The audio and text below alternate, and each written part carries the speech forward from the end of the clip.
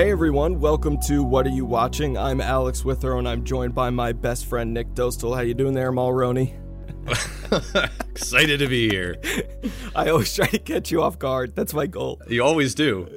We asked and you answered. We were looking for a new solo film to cover, and we were kind of leaning towards Zodiac. We've been talking about doing this one for a while, but you had the idea to ask our Twitter followers which movie we should talk about next, and we gave them, do you remember the ones we told them? Zodiac, Magic Mike, Whiplash, and Knight of Cups. Which got 0 votes. Man, kind of really hope we get to do Knight of Cups. I know, that was what we were like, definitely secretly rooting for, but we will cover it someday. But alas, David Fincher's 2007 masterpiece, Zodiac, was chosen by a large margin, and here we are. And we have a lot to say about this very big, very well-made, somewhat oddly ignored movie. But this is certainly, and I would say almost objectively, one of the best crime films made so far this century, and one of Fincher's best works. But honestly, I just kind of want to kick this off and throw it to you by saying, like, has a better serial killer movie been made since then? And then, as an addition to that, was this the best serial killer movie since David Fincher's own Seven? So, and Fincher might even argue with me that this isn't a serial killer movie, but actually a journalism movie. But any way you look at it, it's just a great film. Yeah, and you can't really argue that when it comes to murder, I suppose, if that's going to be an overall theme, Fincher's probably the best director to tackle it today. Yeah. Seven is my personal favorite Fincher movie.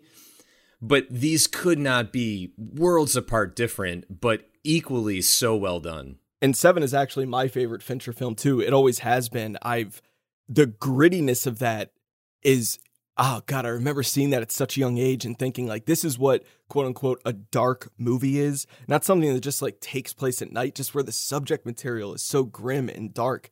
And if you watch that back to back with this is an incredibly polished movie. Even, we were texting and kind of talking about the movie from its first shot, which was so controlled. And when you listen to the commentary that Fincher talks about how long it took them just to achieve what viewers may deem as like a simple, shot in a car looking out through a window, but the precision that went into this movie, and I don't know, it just looks like a painter's touch is all over it. And that's one thing that really kind of separates it from Seven. But yeah, this is a really, really big, well-made movie that not a lot of people talked about at the time. And I know you're going to get into it because you are the I think it's fair to say a true crime fanatic. Oh yes. So for anyone who might not, I mean, if you've never seen the movie, go see the movie. But just in talking about that first shot before we get into everything, one of the things that I want to talk about is that this movie gives me the impression that from the get-go, this is an unsolved case. We don't know anything. And this is what that opening shot does in that painter's touch you're talking about. We immediately see it's 4th of July. We immediately get into the point of view of a car, and we don't know. Is this the killer's point of view? Is this passerby? It ends up being just a girl that we'll later see what happens to her, but we don't know. So I kept finding throughout this whole entire movie that there were all these little touches of, I don't know. And I think it's what makes the 2 hours and 40 minutes of viewing so enticing and so like thrilling and captivating, but ultimately so frustrating because we don't know. Yeah. And so before we even get into like, the movie itself, we can just talk about that case kind of in a broader scope because, David Fincher was attracted to this because he grew up in the San Francisco Bay Area in the 60s and 70s while these crimes were going down. And yeah, I am certainly a kind of obsessed with true crime too. People ask questions of concern from time to time, but it's all good. I just like studying human psychology. There's nothing wrong with it at all. But so this movie, Fincher is very clear to state that this movie is based on a book by Robert Graysmith, who Jake Gyllenhaal plays. The movie is not say like all of this happened. This is fact. It's based on his book. And in his book, Robert Graysmith believed very heavily. He even wrote like a follow-up book that in which he officially declared, as officially as he could, declared that Arthur Lee Allen was the Zodiac killer. And the movie kind of adopts his approach. It suggests pretty heavily that that is the case. But Fincher, along with everyone else involved with the case, Fincher wasn't involved with the case, but everyone involved with the case, and Fincher, who did an 18-month-long independent investigation of his own, all say that who did these murders is still very up in the air. And there's, contradictory evidence this way, substantial evidence this way. So it's never been proved. It's never going to be proved because likely the person who did it has died by now. And that is what is so haunting, because you look at, there are any number of movies about serial killers in which they have killed more people. I mean, and there's any number of different subjects. You can go with Ted Bundy. You can go John Wayne Gacy and Ed Gein, on and on. The reason why Fincher decided to tackle this specific case is one of the things that makes this movie so damn fascinating, because it has no resolution. And that ultimately, I think, is one of the reasons why it maybe didn't perform better. I mean, I showed it to Allie. Great case in point. She's a true crime buff too. She liked the movie and appreciated everything it did, but was unsatisfied by the ending. And I was like, that's a totally fair, assessment. How many people do you think were left unsatisfied by this in real life? Like the real case. And I think that's what he was going for. Whether or not that makes for a good movie is completely up to every person who watches it. To you and I, it does. But yeah, it's a challenging film, and I really appreciate that. For a major studio movie, it's a really challenging movie to kind of accept and love. And it also came out in a year of arguably one of the best movie years of all time, 2007, and not getting any real award love without really, it kind of flew under the radar. And you know what? I was actually going to wait. We usually do our Oscar discussion at the very end, so we're going to do a little out of order, but this is fitting because this movie had 0 Oscar nominations, none. So why is that? Because when you look at this in hindsight, you're like, but how did one of the, yeah, sure, incredibly strong year you had. There Will Be Blood, No Country for Old Men, Michael Clayton, Norbit. Norbit received more Oscar nominations than Zodiac, as did Michael Bay's Transformers. Oh, but no. Anyway, yes, oh yes. But anyway, the competition was fierce. Yes, I have a long-running theory that is completely unsubstantiated that this movie was primed for a December 2006 release, and I don't think Fincher would budge on the runtime. And I think Paramount gave him some guff. He finally cut it down. Maybe as kind of a not-so-subtle FU, they dump it in March. This movie came out in March 2nd, 2007. That is not when you dump, like, prestige, frankly, David Fincher films. I remember being so weirded out that it was being released at that time, and then seeing it, and it was done, and going, that has to be one of the best movies I'm going to see this year. Like, why is this in March? Anyway, but this thing comes out in March, and then screens in competition at Cannes 2 months later. That doesn't happen. It's always premieres at Cannes and then is released in theaters. So I guess by the time the 2007 Oscars come up with all this insane competition, Zodiac is forgotten at the time, which just seems bizarre. And I'm not trying to be like goofy or funny. I mean, the Golden Compass won the Oscar for Best Visual Effects. And that's just, I'm sure it has good visual effects, as does, I think, Pirates of the Caribbean at World's End was also nominated. But this movie has some of the best practical use of visual effects I have ever seen. And it is very difficult, even to a trained eye, to tell that they are special effects. In 2007, it was nearly impossible. But now that the technology has gotten a little better, it's a little easier to spot. But the fact that this was just ignored is bizarre for so many reasons, but 2007 was a great movie year, and this one is still very, very much remembered, despite a lack of Oscar noms, and that's all that matters. It's true. It actually is one of the ones that gets talked about the most, especially on Twitter. I think that's the reason why this won our voting contest, was because people recognize that movie, and it holds up more than a lot of the other great movies that came out that year that were way more praised.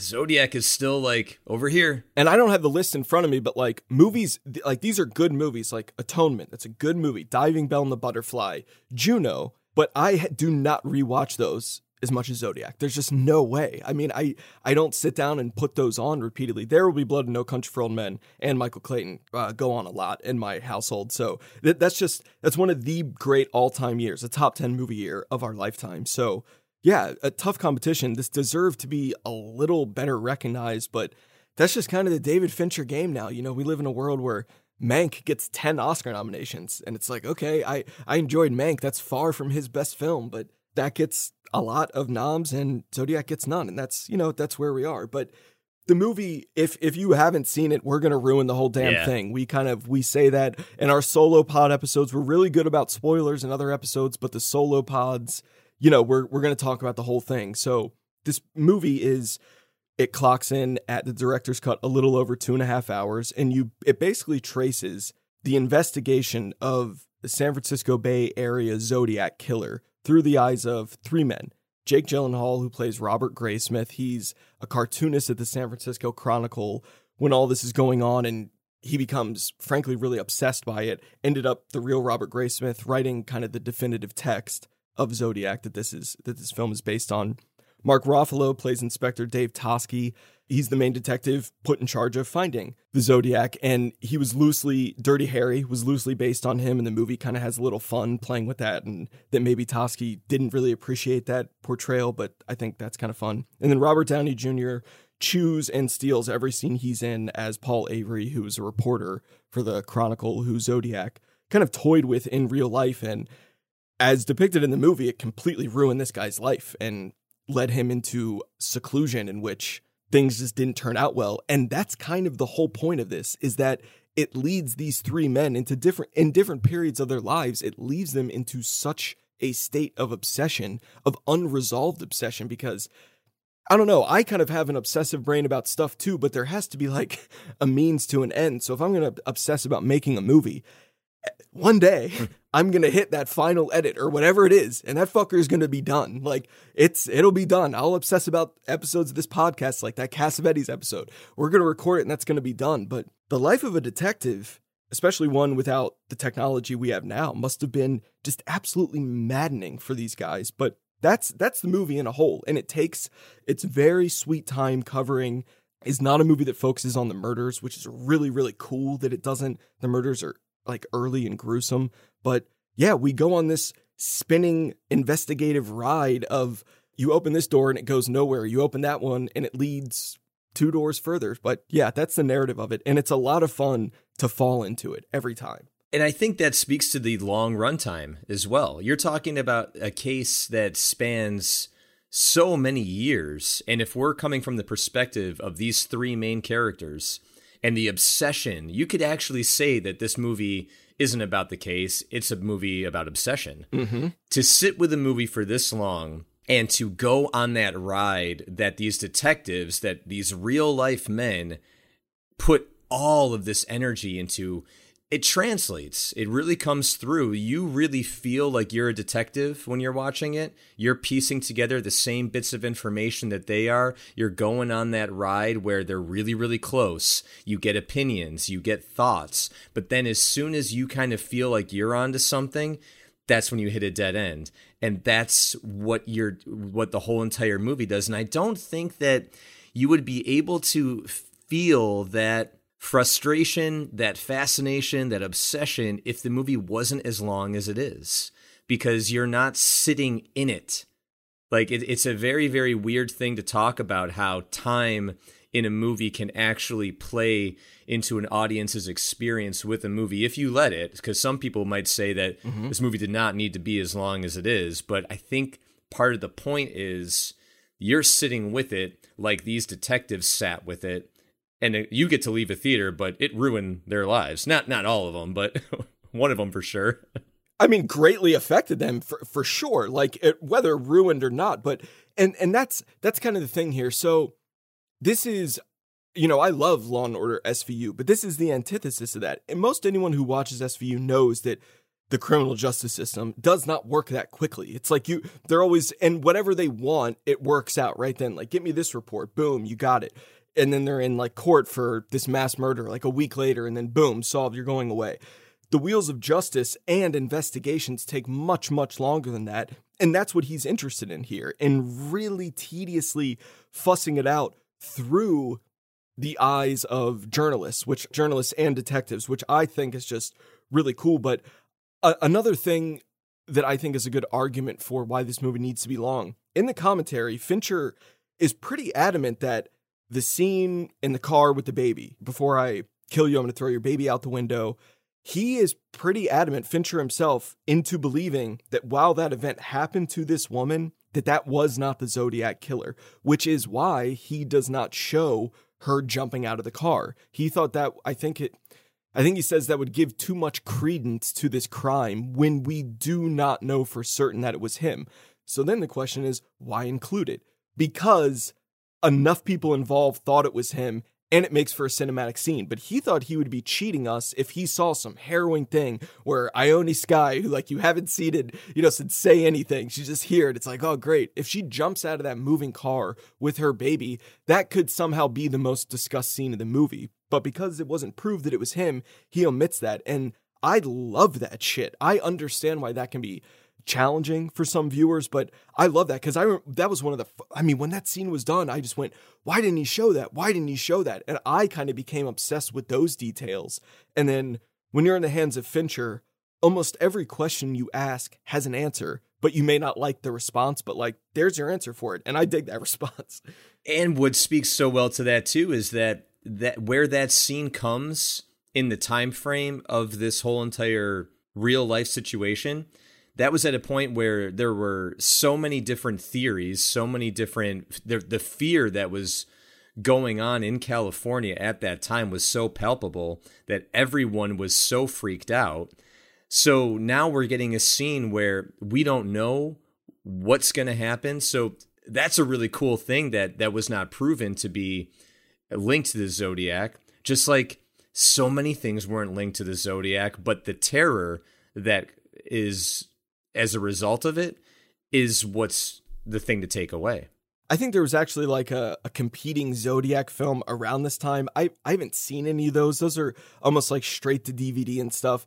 Maybe those were the 2-hour version where you're cutting out all of these minute details. And have we seen those movies? Have we heard of them? Like, no. So you have to kind of add in that stuff. And that's also what makes that brings me to kind of another topic I want to talk about. One of the things that makes Fincher, especially as his career goes on, is his use of visual effects in practical settings. Scorsese's doing this a lot too, but these beautiful matte paintings and then the insistence of this, what must have been incredibly costly time lapse of the Transamerica Pyramid, like being built up, stuff like that. Like that's what, whenever I watch a Fincher film, I always want the scenes. I wrote an essay about this years ago where he makes good use of the mundane. And in this, it's like, name me a movie where other people go, that shot of that taxi cab was cool as shit. Like no one says that. No one says that about Taxi Driver. And you watch this movie and there are these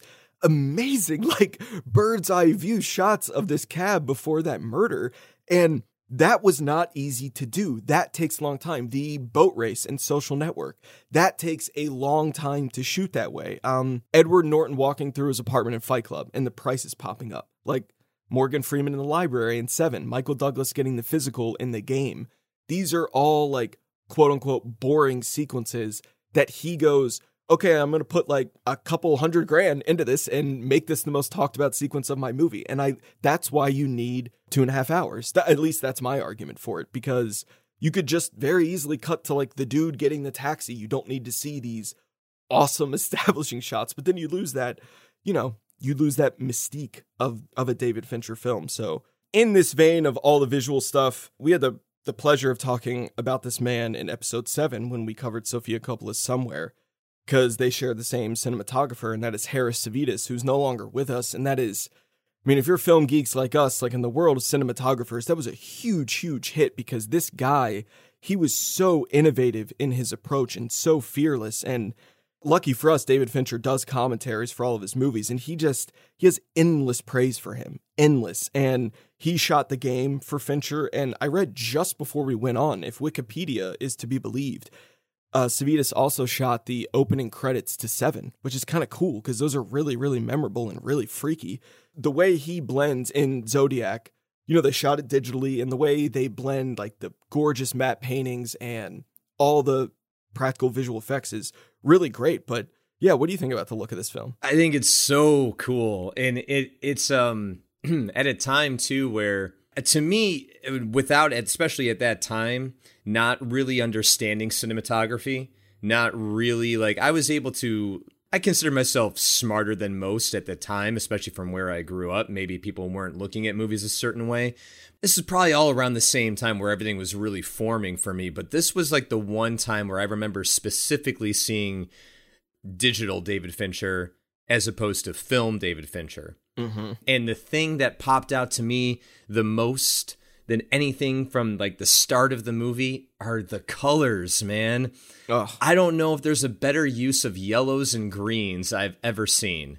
And the way he peppers it in from like the San Francisco Chronicle with those pillars, you remember like, and it's these tiny little details that make something so important, because when you look back at the movie, so much of the time between, especially Robert Graysmith, is spent at the Chronicle. Right. You feel what it's like to work there just because of those pillars. Yeah. Because whenever you work in a place in your life, you remember certain aesthetic things that just are like, nope, I'll always remember that because of this beam or this wall or whatever. And that's how that was. And then it even comes down to their costumes. The yellows that show up in every outfit that Robert Downey Jr. has. He's dressed like that all the time. It just makes me think that when you're a director, you have every choice in the world you want to make. When it comes down to colors, what colors do you want to use for this movie, David? Yellow, green, I think, for the Zodiac. Yeah, that's what I see for this. Like, and there's nothing, like, there's no right or wrong here. It's just what's inspiring you. It's just, how do I want this movie to look visually? Yellows and greens. Let's go with that. It's amazing. Yeah, I'm sure that's a motif, because like when I'm thinking of Seven, that's so gray. And then something like The Game is very dark and blue to me. I mean, put on like Gone Girl, which the whole thing seems kind of baked in like this hay-colored haze, So yeah, color's really important to him. And again, it's one of the things that makes Fincher Fincher. Yeah. I love, since you brought up Robert Downey Jr., we can get kind of into the three of them really quick. One of the funniest things I've ever seen in a movie is when early on, when he's walking around the newsroom and his editor goes, "Paul," and he turns quickly and he goes, "Yes, Bill." And he's like, "Can you come in here?" And without missing a beat, he goes, "Very well." And he just marches right in. He goes, "Very well." Oh man. Robert Downey Jr., we don't need to go into his full career, but this was to me the one that always made the official announcement of like, I'm cool, I'm back, I'm here. This is what I'm doing here is kind of my new thing, because he got it good in Kiss Kiss Bang Bang. That was 2 years earlier, and that's a great performance. And then Iron Man comes in 2008, which changes everything for him. But he's in that really sweet spot of like, he got his life back on track, but he hasn't turned into Tony Stark yet. And he has an energy here that, I feel has maybe been lost a little bit among Tony Stark, if I'm being honest. And I just love to see him as Paul Avery. We're talking about a lack of Oscar nominations. This was just standing there, like begging for you to be nominated. I really think that would have been justified, but he has an unmatchable charisma. I think that's fair to say in any performance he's ever done throughout his entire career. You cannot help but just be drawn to look at him. Yeah. And that's unteachable. That's something that like you're just born with, that level of energy, that it factor. But I love watching Downey in supporting roles like this, because while he is that and can't not be that, he's still serving the scene. Yeah. He's not stealing it. He's not stealing focus. He's not stealing the story of the scene, what's important. He's just there elevating it to another level that if he wasn't there, it wouldn't be elevated to. But to see him in a role like this, where he's just a part of this ensemble, he just flies. And the arc of his character from being this journalist that's kind of like, we don't think about it very much, but back in the day, journalists were stars. Yeah, absolutely. Absolutely. They were people that were admired around the world because they had the power in their media form to tell stories the way they wanted to spin them, to have a voice, to have a point of view, and to cover the stories they wanted to cover. And so he was this star, and he acts as such, but then due to this obsession, falls into drugs and alcohol, and they take over for him. And to watch Downey Jr. go through that, an amount of scenes where he's certainly not the star of the movie. I would say Gyllenhaal and Ruffalo have much more screen time than he does. But watching that arc for Downey in limited screen time and watch it done so believably, and like one of my favorite little moments that he has is kind of like the big tipping point for him is when he quits and gets fired at the same time. Mm-hmm. And Gyllenhaal is just like, "Are you okay?" And he just looks at him and is like, "No." Yeah. There's something about that line delivery. Like, there's no way I don't think you can kind of like plan how you're going to do something like that. But it was just so honest to me that I was like, oh man, he's really not doing good. Yeah. And it's like, it's Robert Downey Jr. Like, that dude, he's cool. Like, he can get through anything, right? Like, he's not going to let this beat him down. And then it does. And his last scene is just such like an oddly haunting portrayal of a life that went derailed. And it's very simple. They got Pong on in the background. It's like that shitty little houseboat. And it's like, I'm just done with this, man. I remember that being so jarring for me when I saw this and thinking, is he out now of the movie? Like they're going to pass the baton off, and they do. And they manage to do that really, really well. And one thing that Fincher's always good at is also casting his secondary players. So his character actors, he's always really, really on point with that. He has a lot of fun. He reuses them a lot, which is really, really interesting because you don't often see leads doubling up for Fincher films. Brad Pitt is obviously the exception, but it's no big secret that Fincher kind of demands a lot of his actors, and there's a lot of takes flying around. So I love these character actors being brought up. We're going to give attention to a few of them because we both found out that we sort of stand for two of these men without knowing it previously. Before that, though, John Carroll Lynch, who plays Arthur Lee Allen in this, he's just one of the all-time great character actors, certainly one of the best living now. I love that guy. He's Frances McDormand's husband in Fargo. I mean, he dominated a whole season of American Horror Story. Like, this guy is great, and he plays this performance. Just thinking about it gives me chills. That first scene with him at his work, I mean, what he's doing there is so, so specific. So I didn't know if you had any John Carroll Lynch thoughts before we get to our two other guys. Well, just talking about that scene in particular, I think that scene with those four men, my favorite scene of the movie, sorry to interrupt, my favorite scene. Yeah. Well, I think that's the scene of the movie in a lot of ways. People are always talking about that scene, and you kind of wonder why. And I think it's really easy to kind of chalk it up to, it's probably the most exciting part because you really feel like you're meeting the killer. Mm-hmm. And the acting is top notch across the board from all of those dudes. But I would hold that scene up by itself as one of David Fincher's best of all time, encompassing everything that goes into what makes a good scene a good scene. You got performance and direction, and across the board, that scene just checks all the boxes. But John Carroll Lynch is the driving force of that. That scene would not work if he is not as good as he is. I mean, that's an Academy Award-winning one-time scene right there. Yeah, I absolutely agree. That's a perfect way to word it. And that will go down as one of the all-time great Fincher set pieces because it's very simple. The camera placements are very simple. Very. But that like persistent humming in the background.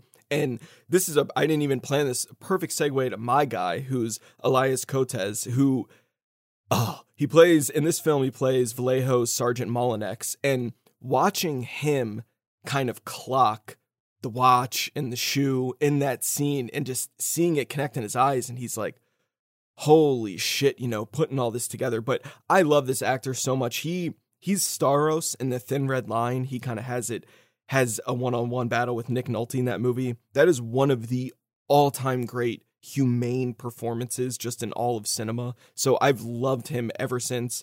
It's Casey Jones in Teenage Mutant Ninja Turtles. Casey Jones, exactly. That was probably one of his big starting ones. He's worked with Adam Egoyan, if I'm saying that right, a lot. And what did I just watch? In movies like The Adjuster, which is like a really crazy one I watched on Criterion from a little bit ago.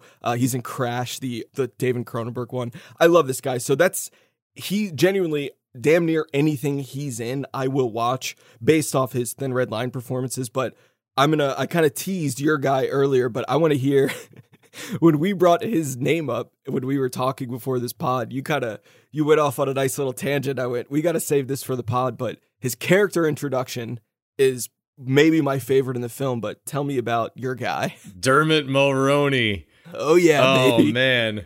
He looks like he's a man to see, a man about a horse, and he smells like coffee. That's a New Girl reference to him in that show. Oh, okay.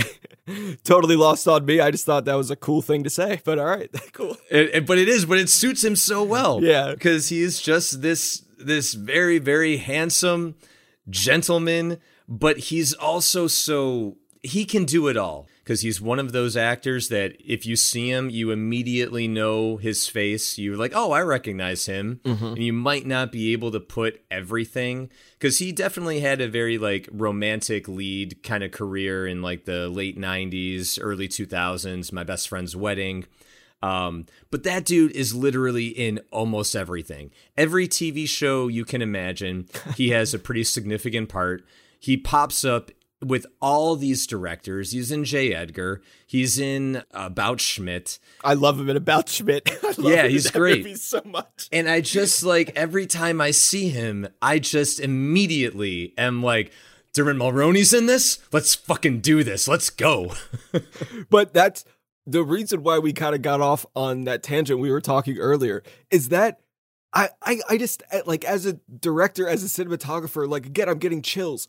The way his character's introduced, camera stationary, the door opens, and he just, like, just leans into frame. And that look, I'm like, that is a grizzled, like, down-and-out police detective. I know exactly who the fuck that guy is. Exactly. And they had to give him, a little fat suit, I guess, because he was in great shape. Because he's and ripped. Fincher was like, nah, man, he's ripped. He's like, I gotta give you a little belly. And he said he kind of walked like leading with the belly first. He was really hamming the belly up. But yeah, I love him in this movie. And he has another one of the great line deliveries in the movie, which is simply no. When with that extreme close up, no, like not your guy.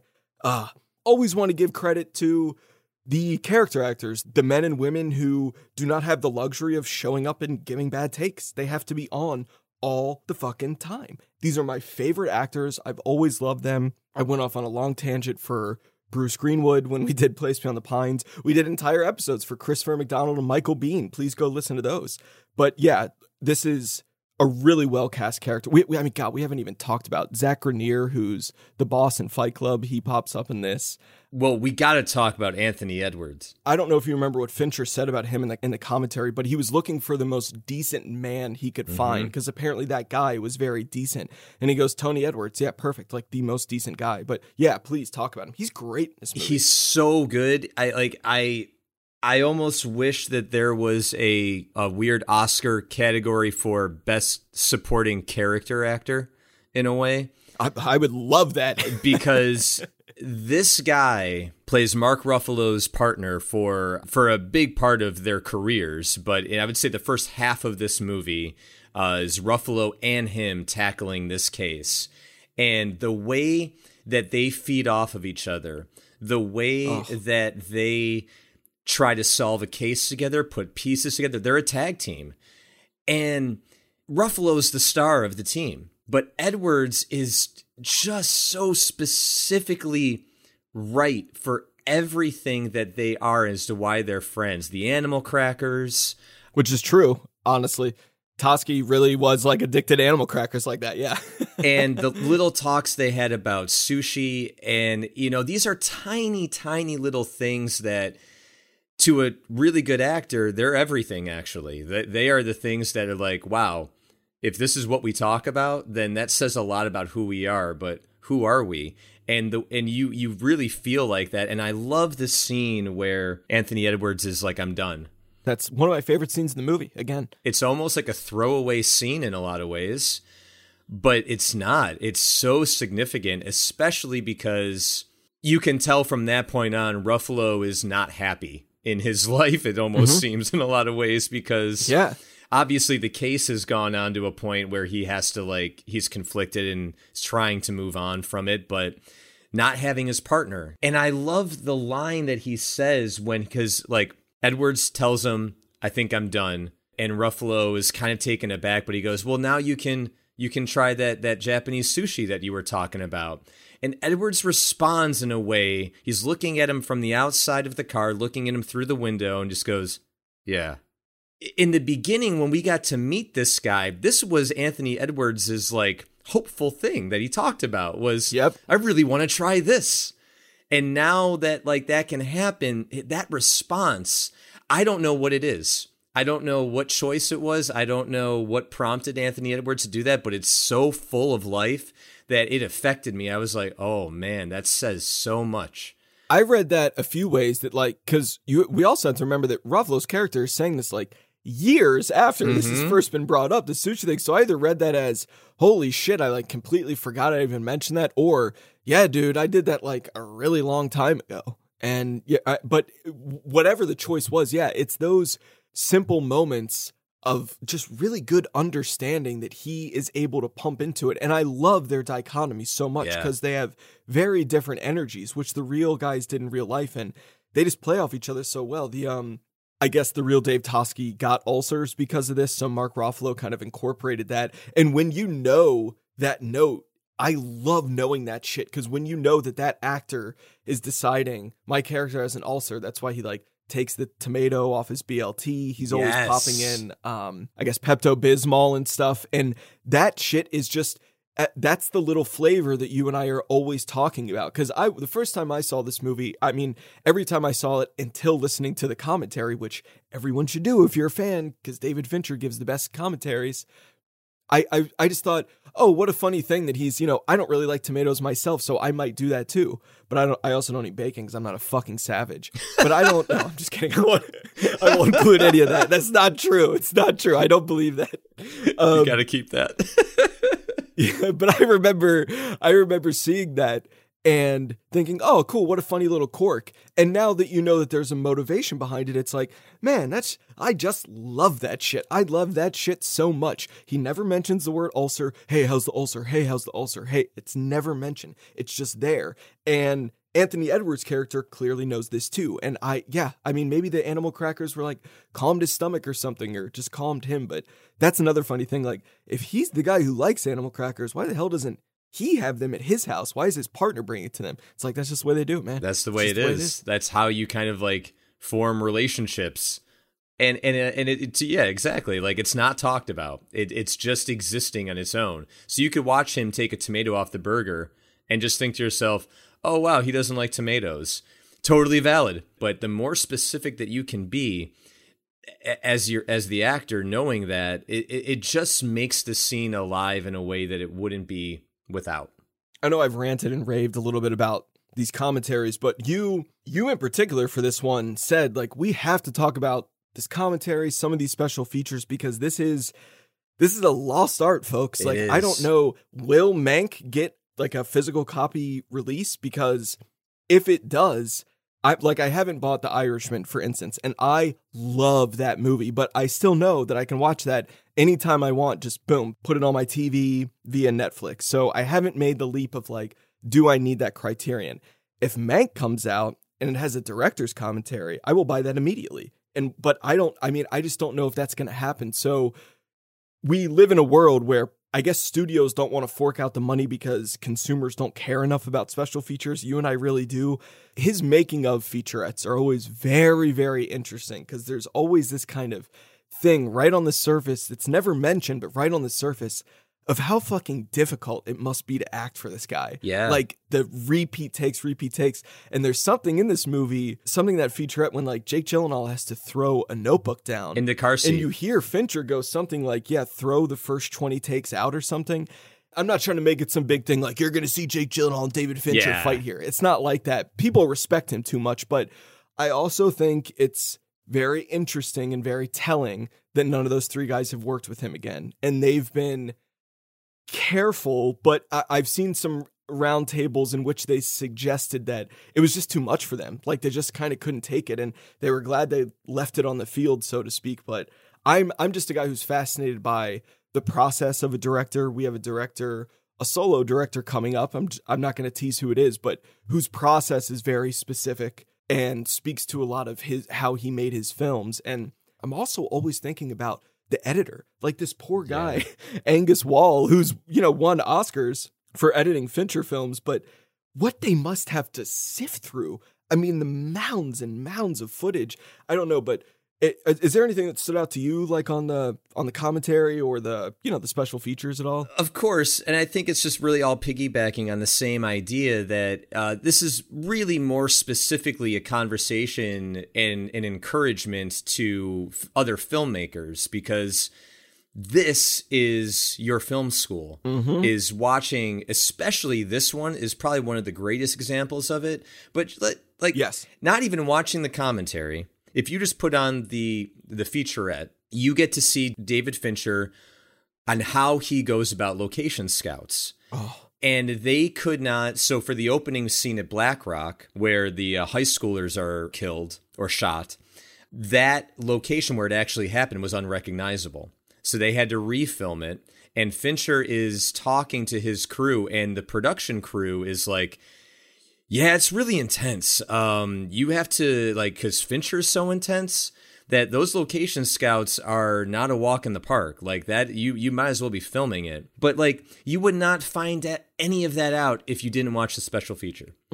So the fact that this is no longer a popular thing is really, it's ArcLight level disappointment.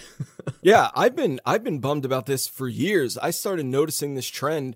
Well, I mean, obviously when streaming became a thing, the reliance of physical media became less of a thing, and we still have Criterion, like great Arrow films. Yep. I've been buying a few Arrow films recently. They do a lot of great stuff, but I almost don't want to spoil some of the greatest bits of this commentary, because I want to encourage people to watch it. But here's a really cool thing you would never know unless you listen to the commentary.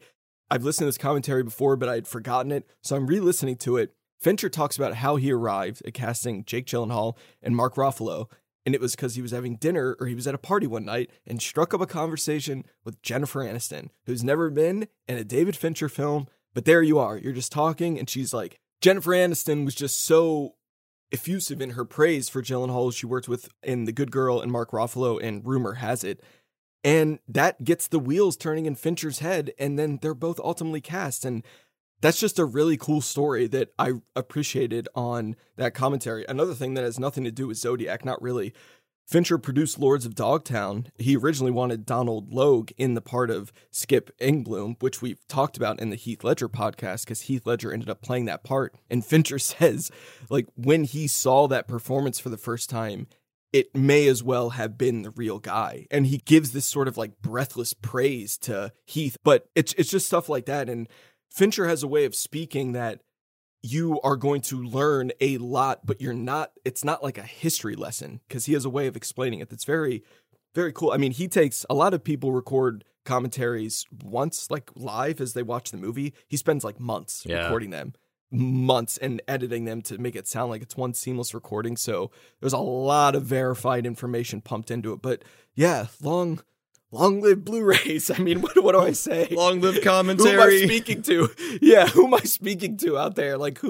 Commentaries are not unlike podcasts. If it's a movie you like a lot, really, really love it and have seen it a lot, throw in the commentary. And I'm not saying you have to study every single frame of it, but I don't know. It's just kind of cool. It's also hard because so many commentaries are hit or miss. Yeah. And you may have an actor in particular where you're like, wow, they did a commentary for it. Actor ones are usually not good. No. So it's tough. It depends how much you like the movie. I get it. But man, Fincher's are so good. And I hadn't really thought about the Mank thing. I wonder if he'll release physical media of that, because I mean, I bought The Curious Case of Benjamin Button on Criterion just to listen to the commentary. I already own the fucking thing on regular DVD, and then I bought another one. So what's wrong with me? Speaking of commentary, special features, real quick, if you haven't seen Zodiac, or if you have seen it but have not seen the director's cut, I would really urge you to give that a shot. That's not the one that typically plays on streaming.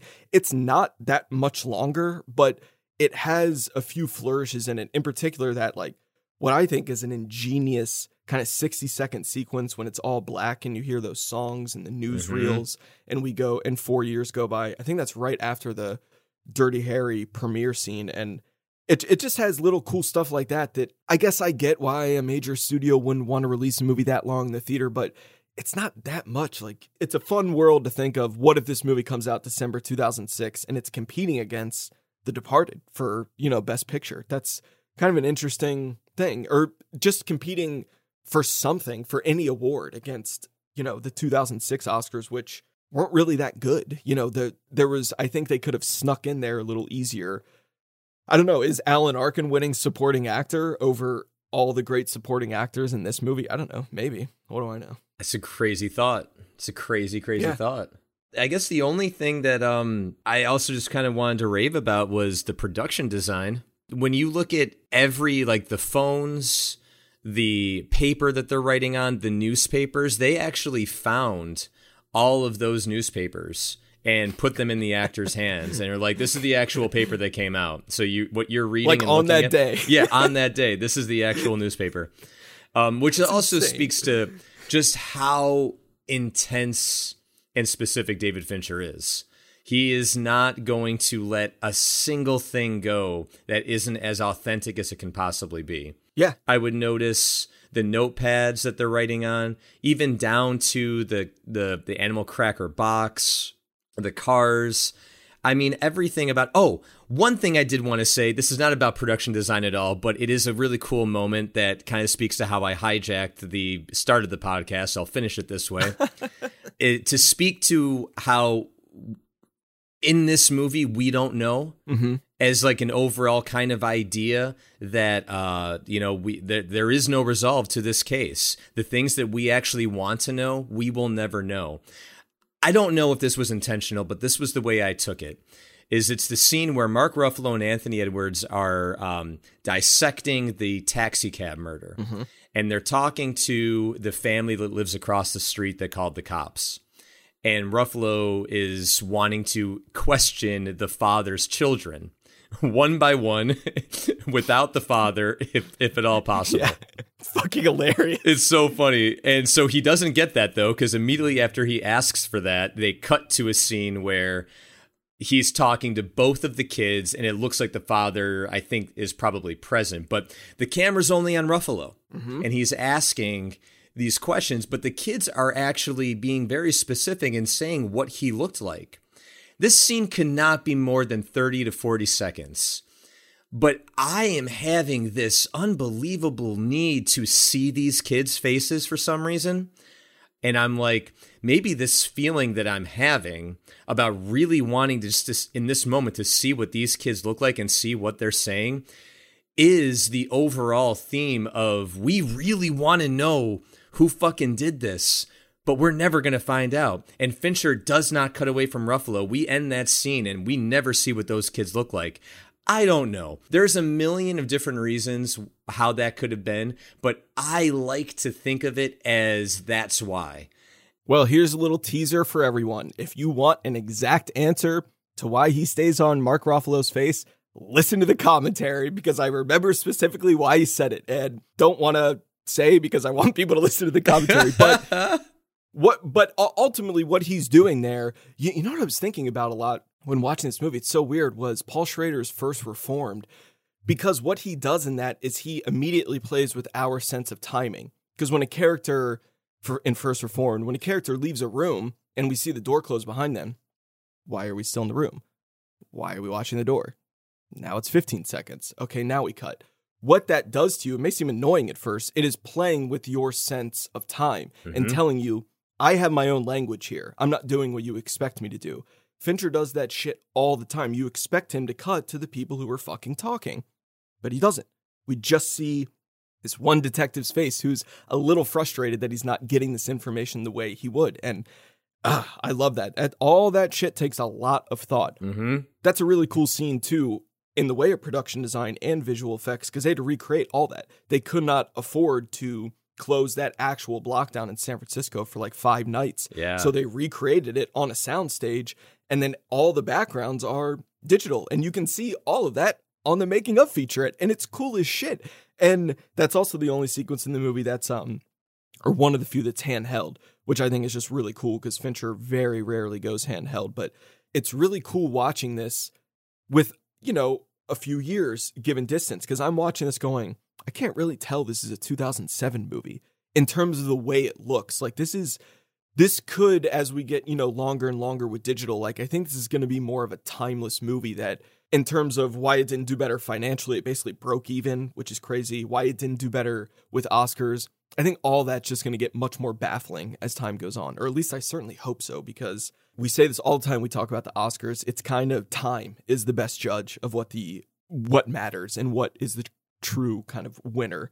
And if these 2007 nominations were today, it'd be really cool, actually, because there's so many good movies there. Like, I forgot to mention Jesse James earlier, which got a few noms, not nearly as many as it deserves. So Zodiac, again, if you've seen it but haven't seen it for a while or never been able to get your hands on the director's cut, please do, because it's worth it. But we're going to press on here to what are you watching? I think I went first last time, so why don't you kick it over? Curious to see what you're going to go with. I feel like I always go first. I always go first. Well, I write it down, but it's up to you. You go. No, I'll go. You I'll go. And I got one. All right. So do I, in fact. So I'm going to go because of thinking about Mark Ruffalo and all of this, because I really, really loved. I mean, that dude is probably currently today top 5 for me. I want to talk about a movie he did in 2004, directed by John Curran, called We Don't Live Here Anymore. Oof. It's based off of a short story by one of my favorite short story novelists. I've talked a bit about him on Twitter, Andre Dubois, and it's actually a pretty good adaptation from the short story. It does segue a little bit towards the end, but it's a heavy movie. But damn it if it's not really good. So that is my pick. We Don't Live Here Anymore. I love that. I had no idea you were going to go there. I have always really, really liked that movie. Naomi Watts. Yeah. I mean, that was right around 21 Grams time, which is still like one of my bars for acting. I think she's incredible in that movie. This is a very sexually uninhibited movie. And, those don't really exist anymore. And what they do together, their chemistry is really kind of intense. And this is a great Laura Dern performance, too. Just not a lot of people talk about this movie. I really like that movie. I might have to throw that one on again, but yeah, good call. And just to round it out, because you brought up all the other supporting cast in that, Peter Krause. Oh, yeah. That dude, if we're talking about actors that, I mean, he's gotten a few leading roles in his time, like he is the lead in 6 Feet Under. Yeah. And he was been in a few other TV shows, but I can't say enough good things about him. I think he's one of those guys where you put him in anything, he's going to deliver and be very, very believable. Yeah, and he's great as like the frustrated, tormented writer who can't get a word down. Mm-hmm. Great pick. I went with a fairly obvious choice in researching this, because in researching Zodiac, the biggest film influence, according to David Fincher, was Alan J. Pakula's 1976 masterpiece, All the President's Men. I went to journalism school. I have a degree in journalism, so when that happens, All the President's Men is... You study about that case endlessly. This is the Watergate case, in which Carl Bernstein, played by Dustin Hoffman, and Bob Woodward, played by Robert Redford, kind of exposed and what Nixon had done at this Watergate scandal, and exposed it through many articles in the Washington Post. And this movie's reliance on getting the investigation right by any means necessary and grinding.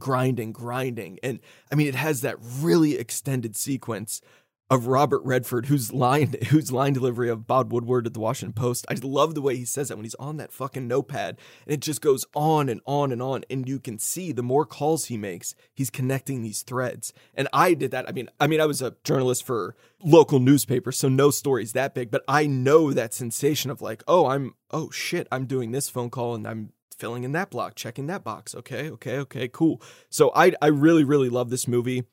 Jason Robards won the Oscar for playing Ben Bradley. He's great, fuck it, let's Stand by the Boys. I fucking love Jason Robards. This movie also won Oscars for screenplay, art direction, and sound. Not a lot of movies about journalism win the Oscar for sound, and that's great. This one's also shot very, very well, has a very keen eye. So yeah, All the President's Men, We Don't Live Here Anymore. Good stuff. All right, that's it from us. Thank you again, everyone, for listening. It was a lot of fun to dive into Zodiac. We know this has a lot of people like this movie on Twitter. So if you are a fan of the movie, let us know what you think at WAYW_podcast. But as always, thanks for listening and happy watching.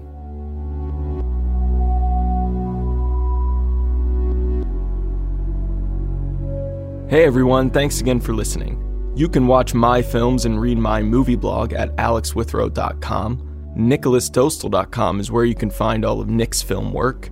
And of course, you can find us on Twitter at WAYW_podcast. Next time, we're going to dive into our favorite movies of 1973. I promise that this episode features our most outrageous podcast moment yet.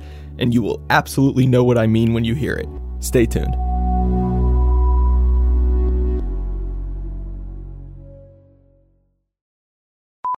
So that's Zodiac. So few good recommendations there. Give Zodiac a shot. Give some Mark Ruffalo movies a shot. I fucking hate ending. I never know what to do. Dude, you're doing okay. So you're doing great. So that's give Mark Ruffalo a shot. Like he needs one. Give Mark Ruffalo a shot. Fucking idiot. You won't be disappointed, folks. I tell you. Go see Mark Ruffalo. He won't let you down. He won't. That's it from us. Zodiac, great film. It's never gonna go away. It's never gonna die. God damn it. I'm ruining this. I used to write down the outros. Now I don't. Okay. No, seriously.